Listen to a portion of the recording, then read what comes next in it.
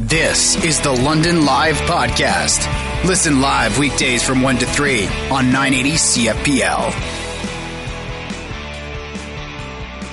The words "shine the light" have certainly taken on a new meaning thanks to a lot of work here in London, Ontario. And we had the 10th annual Shine the Light campaign introduced, and it draws our attention to something that most people would not even begin to understand, and that is that there is still violence against women. Still. Why is that? Why do we not have the ability to make this stop? Why do men still do this? And we don't have the answers for that. But there is a series that has started on Global News, and I want to draw your attention to it. And in fact, we're going to speak with the author in just a moment, because this is something that I think is really well done, and it draws a lot of attention to some things. And one of the reports kind of starts out with a story, and the story is something that does a good job in highlighting what can actually go on in a home. And it's talking about a woman who is from Winnipeg, and in the story they call her Farah. And she's cooking. She's got dozens of family members set to arrive, and she's got a 3-year-old daughter. She's pregnant with her second child, and her husband had given her $20 to go and buy some herbs and some spices. All right? So she goes out, in other words, go and buy a couple other things to finish off making the meal, I guess. And he finds out that instead of spending $20 on herbs and spices, she spent $22 on herbs and spices. And her husband walks into the kitchen and slaps her across the face because she had spent $22 on herbs and spices instead of doing what he asked, which was to spend $20 on herbs and spices. That's a real story. That is not made up in any way. That is a real story. And that is one of those things that leaves you saying, how does this happen? Why is this a thing? And there is no good answer because we don't have an answer. $22 instead of $20? And that warrants a slap across the face? And there are women, as we know, because, again, we have evidence in this area. We have heard stories in this area. But it is not just this area. It's not just this area and Winnipeg. This exists absolutely everywhere. And that's why the series, which is called Broken, which you can look up on Global News, is so important to focus in on. Because this is one of those things that lets you into people's worlds and lets you hear things that otherwise we wouldn't even realize existed. Joining us right now is Maham Abedi, and Maham is putting together this global series on violence against women, and it is called Broken. Maham, thank you so much for being with us. Thanks for having me. That story still, that just shakes me. You know, the idea that someone would get slapped across the face for $22 instead of $20. And it seems to come down to the perceived disobedience, I suppose, more than anything, doesn't it? Yeah, and the story that is in this article is not entirely unique. A lot of the women that I spoke to and that other reporters at Global have spoken to for the series, it does come down to things that have to do with, very close relationships that turn abusive, very personal matters, and there's always this aspect of control and ego a lot of the times. We have a story in London, Ontario right now regarding a donation that has come from PetSmart Charities to Inova, and that has made for a pet-friendly expansion so that women who need to leave with their children or even with their pets now have an opportunity to take those pets with them. Believe it or not, that could have been a reason why a woman decided to stay. There was nowhere that she could go and bring the pet for the children or bring her own pet. The idea that women sometimes don't know how to leave because they don't know where to go or how to make that happen. How often did that come up in what you have been able to look at through your reporting? It comes up quite a bit, and you notice that with different sectors of women. So you have the women in my story are Muslim women, and a few of them that I talked to were immigrants or refugees. A lot of them had language barriers, so they have difficulty kind of understanding a system that, they haven't grown up with.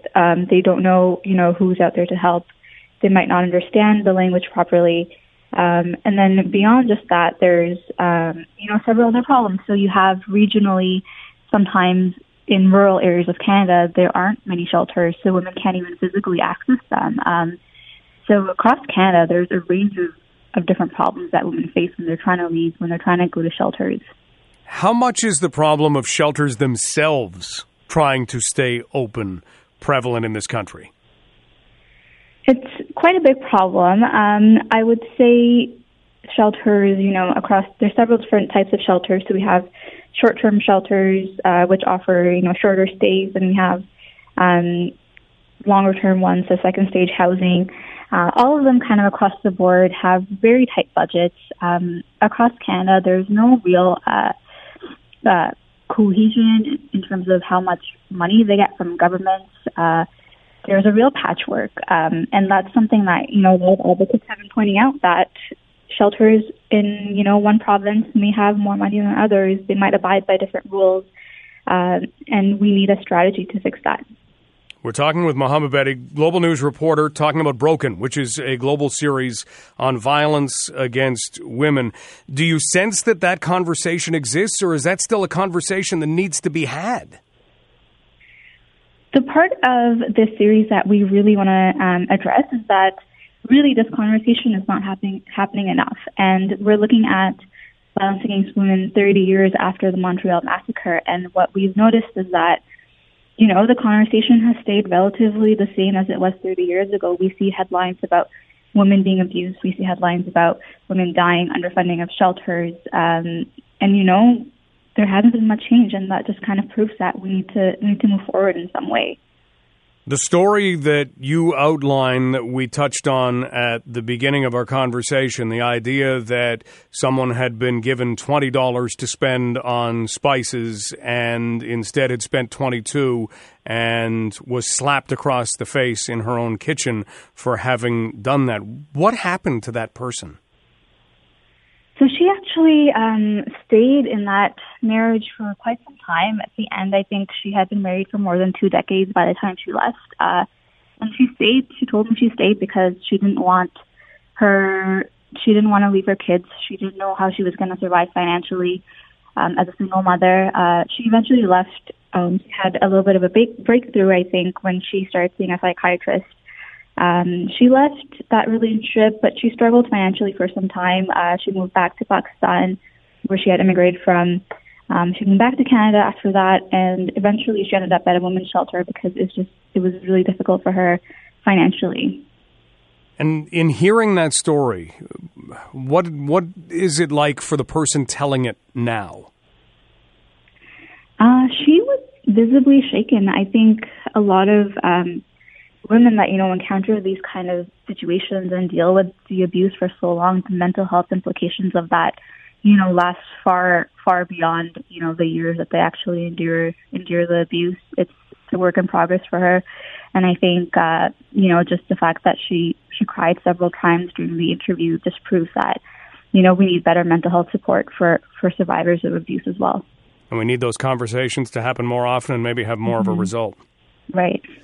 Well, Mohammed, thank you so much for your contribution to this series, because it's laid out so that it really is grabbing attention. So please keep up the good work. Thank you so much. Have a great day. Bye. That's Mohammed Bedi. She is a reporter with Global News, and the series is called Broken. And you can look it up, and I would encourage you to read it because it has some very passionate stories, some very important stories to read because they take you to places that are normally behind closed doors, that we don't get to see, that certainly you wouldn't necessarily want to see. You'd be left with, okay, what do I do now? How do I help this situation now that I've been made aware of it? But in a way, that's kind of what we need. We need more of these stories to exist so that you can have that conversation and you can get more synchronicity across the country when it comes to shelters. I mean, we have shelters here and it is difficult for them. They are underfunded for sure. They are understaffed for sure. I mean, it's very easy for us to, think, oh, well, a shelter. Yeah, that must have all kinds of people. There must be so many people helping out, caseworkers and medical professionals. That's not the case. It really, really isn't for the most part. How do we change that? Well, it involves finding more money to change this. And it ends up in a very long line of a lot of cases that need money to change this. And unfortunately, it isn't very easy to find.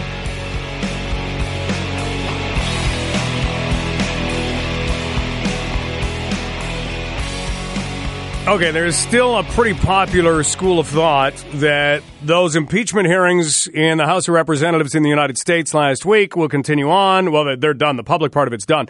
But the reports will now be written. Everyone will celebrate Thanksgiving in the U.S., and then they'll give that. And the likelihood is that they will decide to try to impeach the president. It will go to the Senate, where it will die, because the Senate is controlled by Republicans. So that's kind of the Coles Notes of what could play out. However, there is something that has come out of the impeachment hearings that has people saying, what? Just a second, I didn't hear that right. And it's this name, Kyiv. Kyiv.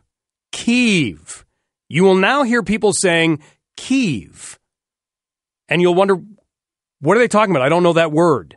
Unless someone's name is Kievan, there's no reason for you to say Kyiv. So what is Kyiv? Well, it took place when Nate Silver kind of asked a question. Wait a minute. You're saying Kyiv, but you mean Kiev, right? So he put together a 30-second video in all of this, and it looks at the transliteration from Russian. It looked at the preferred Ukrainian transliteration, and it says if you actually simplify things, it should actually have been pronounced not Kiev, but Kyiv all along, or so he has said.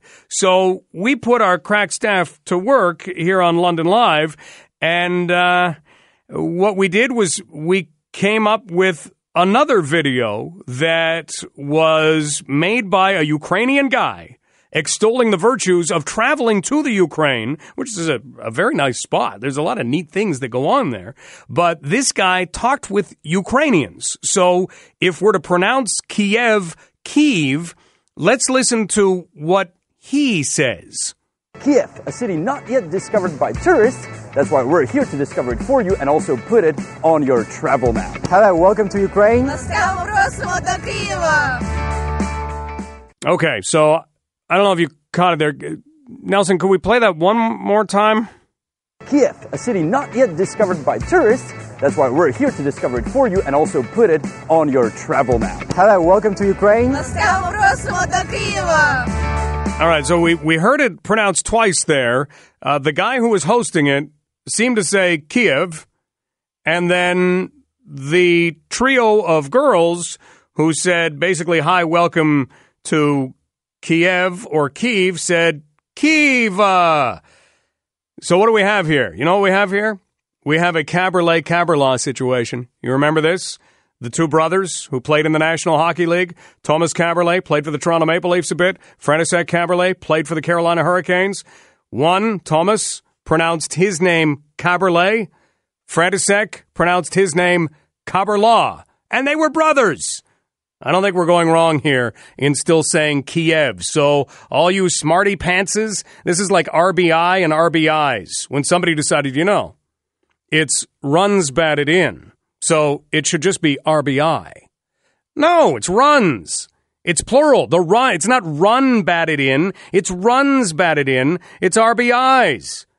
But that argument continues, and you still hear people saying RBI, plural, and RBIs, plural. So that's not going to go anywhere. That's just somebody's personal preference. This is not going to go anywhere. Just like the two brothers, Caberlet and Caberlaw, couldn't figure this out. It's still okay for you to go home tonight and make chicken Kiev.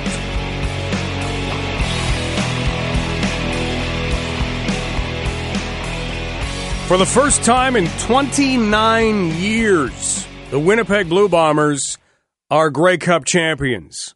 How hard has it been for the Winnipeg Blue Bombers to win the Grey Cup? Well, look at that number right there. 29 years. There are 9, sometimes 8, back to 9, sometimes 8, back to 9 again, soon to be 10, teams in the Canadian Football League. So if you factor that in, they should be winning at least once every, in that span, about 8 times or 3 times in that span, about that? Am I doing my math right? It hasn't happened that way. Kyle Walters, native of St. Thomas, took over the GM role in 2013 and built the team that yesterday walloped the Hamilton Tiger Cats in Calgary, Alberta. We go to Calgary, Alberta right now, where we find from Global News Radio 680 CJOB in Winnipeg, Christian O'Mell, a Fanshawe graduate. Christian, how are things? Mike, it's great to be here. I'm standing just a stone's throw from McMahon Stadium, and we've already had a number of Blue Bomber fans that are heading home say, "Go Blue," talk about how crazy this has been.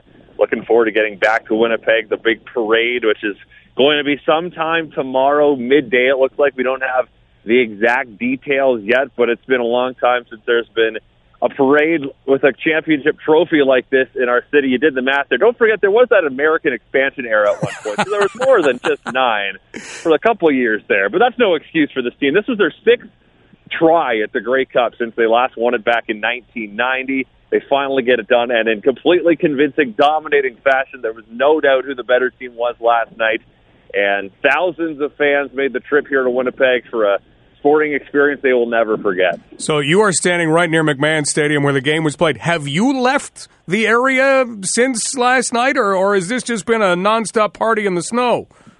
I have not left the area since last night. There's not a lot of establishments around the stadium, I'll be honest, but there were fans everywhere. There's actually a big tailgate tent that they had a party going in last night. I know the Grey Cup made its way around bars in Calgary last night. I didn't follow the Cup. I was kind of tired. It was a long day. It's been a long week, Mike. I've been here since Tuesday morning of last week, and we've been following the team, following all the festivities since then for CJOB, posting all kinds of stuff online. It's been a blast. It's my first Grey Cup that I've ever been to, the one that was in Winnipeg in 2015, right after I graduated from Fanshawe. It was I was low enough on the pecking pole that I didn't get to go to the Grey Cup, but this has certainly been an amazing experience to be on the field last night, doing interviews with players, to talk to the coaches that had been part of this rebuild effort after so many years of failure. They were just getting closer and closer to the pinnacle, and they finally reached it last night. I'd never been in a championship locker room last night, Mike, and cigar smoke, the smell of booze, it's sticky, but the jubilation in there is something that I won't forget. And you mix in a good dose of sweat in there, too. And, yeah, it is an interesting atmosphere, an interesting smell, and you'll get that out of your clothes, usually a couple dry cleans, and, yeah, it's all gone. We're talking with Christian O'Mell, who is with Global News Radio, 680 CJOB in Winnipeg, about the Blue Bombers winning. And you mentioned the coaching staff, the management that's been involved in a very long rebuild. How do you think they got through it? How did they survive the rebuild without, the organization saying, we got to go in a different way, this isn't working? Well, you got to praise Wade Miller, Kyle Walters, Mike O'Shea, because they practiced patience. When O'Shea was brought in the first couple seasons, they weren't good, but they had to really press the reset button and gut the roster. So there were a couple lean seasons, but then they win 11 games. They host a playoff game in 2016 against the Eskimos, and they get blown out. The next year, they go on the road to BC. They kind of blow a game. Then they get the chance to go to the West Final after winning in Saskatchewan last year. They go to Calgary, and their offense can't do jack. This year, They kind of bring it back. They get Willie Jefferson, who was just a complete difference maker, most outstanding defensive player in the league this year. He's huge. But the crazy thing is the adversity this season when in September they lost 3 out of 4 games. Matt Nichols was out for the season. Chris Streveler wasn't quite getting it done. And then they go and acquire Zach Collaros from the Toronto Argonauts, which was only possible because Jim Popp got fired. Jim Popp didn't want to trade Collaros, but when Popp got fired, Pinball Clemens and Kyle Walters got on the phone 30 seconds before the trade deadline. They got the deal done. And I'm pretty confident in saying if Zach Collaros isn't a Blue Bomber, they don't win the Grey Cup. So he comes in, doesn't lose a game. It's been a wild, tumultuous season, but they never gave up. They never made any knee-jerk reaction moves. And here they are today, sowing the seeds of that patience with a Grey Cup victory. Isn't it wild to go back and look at all the things that had to happen or all of the things that did happen, went right in order for a team to win? It's incredible. And I always thought that for a team to break a drought of this magnitude, one of the longest in the CFL's history, that it was never going to be smooth sailing. They weren't going to go 16-2 and roll through the playoffs, host one game, and then go to the Grey Cup and win. It was going to have to be some kind of topsy-turvy, lose faith. Who kept the faith in September again? It looked like everyone had written them off. No one picked them in Calgary. No one picked them in Saskatchewan. Barely anybody picked them yesterday against Hamilton. What do? They give up 39 points in 3 playoff games combined. They forced 7 turnovers yesterday and turned the ball over once themselves, but it was meaningless. It was late. They took care of the ball, and as simple as it is to say win the turnover battle, they didn't just win it. They destroyed the turnover battle, and their offense was steady. The run-pass balance was, CFL's a passing league, and it has been for a while, but the Bombers were old school. They ran the ball more than they passed for, really, in a lot of these games down the stretch. So it was an old school win. It was something to define this blue-collar city, to see their team get it done for the first time. And I'm 27. I wasn't alive the last time they won the Grey Cup. There are people that were, kids when they saw their first one in 1990. Now they're raising kids who are now seeing the first Grey Cup win with their parents who hadn't seen it since 1990. So it is a generational sports moment in Winnipeg, and this is something they're going to keep the celebrations going. The team's arriving at the airport at 3 o'clock local time this afternoon, and I'm expecting thousands of people there to greet them, just like there were a ton of people at Portage and Main last night partying. It was barely above zero. It was kind of rainy. That did not stop the spirits of these people who have been waiting for so long to have something to cheer about. That's amazing. Well, Christian, thank you so much for the time today. Enjoy the flight back, safe flight back, and enjoy the celebrations once you get there. Thank you very much, Mike. Have a great day. That's Christian O'Mell. Fanshawe College graduate. Spent some time here in London, now working out at Global News Radio 680 CJOB in Winnipeg. You've been listening to the London Live Podcast. Catch the show live on weekdays from 1 to 3.